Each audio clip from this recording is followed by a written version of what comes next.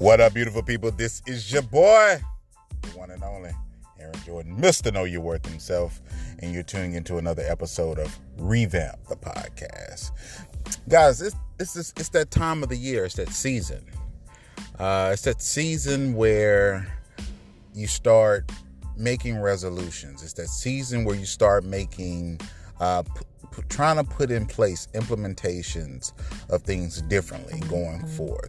Oftentimes in relationships and in our dating process, we always wait to a specific time to try to implement things in our lives instead of already having that habit. So when you think about it, every day or every so often in your life, you should have what I call a pruning season.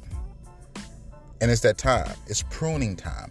Pruning season means that you're cutting out all the negativity, all the toxicity in your life, all the toxic people in your life that cause you grief. Let me give you an example.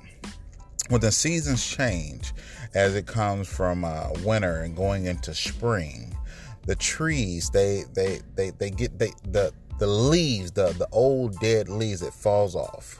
And when you're looking at that tree during the winter season, it looks dead. It looks it doesn't look its best.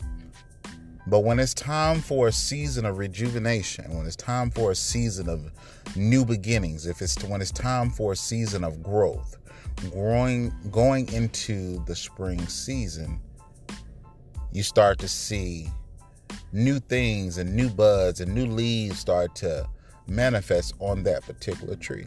So when you think about it, you have to use that same analogy to your love life and to your dating life. Because the thing is, if you're going to keep hanging on to all the dead weight, if you're going to keep hanging on to all the people in your life, that doesn't mean you're any good. The thing that you're that's going to happen in your life is you're not going to grow. You're not going to elevate. You're going to be stuck in the very same place that you are now, waddling away in your thoughts, waddling away in your in the thoughts of your mind, in the shoulda, coulda, woulda mentality. Guys, it's pruning season. Get rid of all the people or the dead weight that's in your life that's holding you back from having that awesome relationship, or the ones that are blocking your viewpoint, the viewpoint of the person that is meant specifically for you to see you.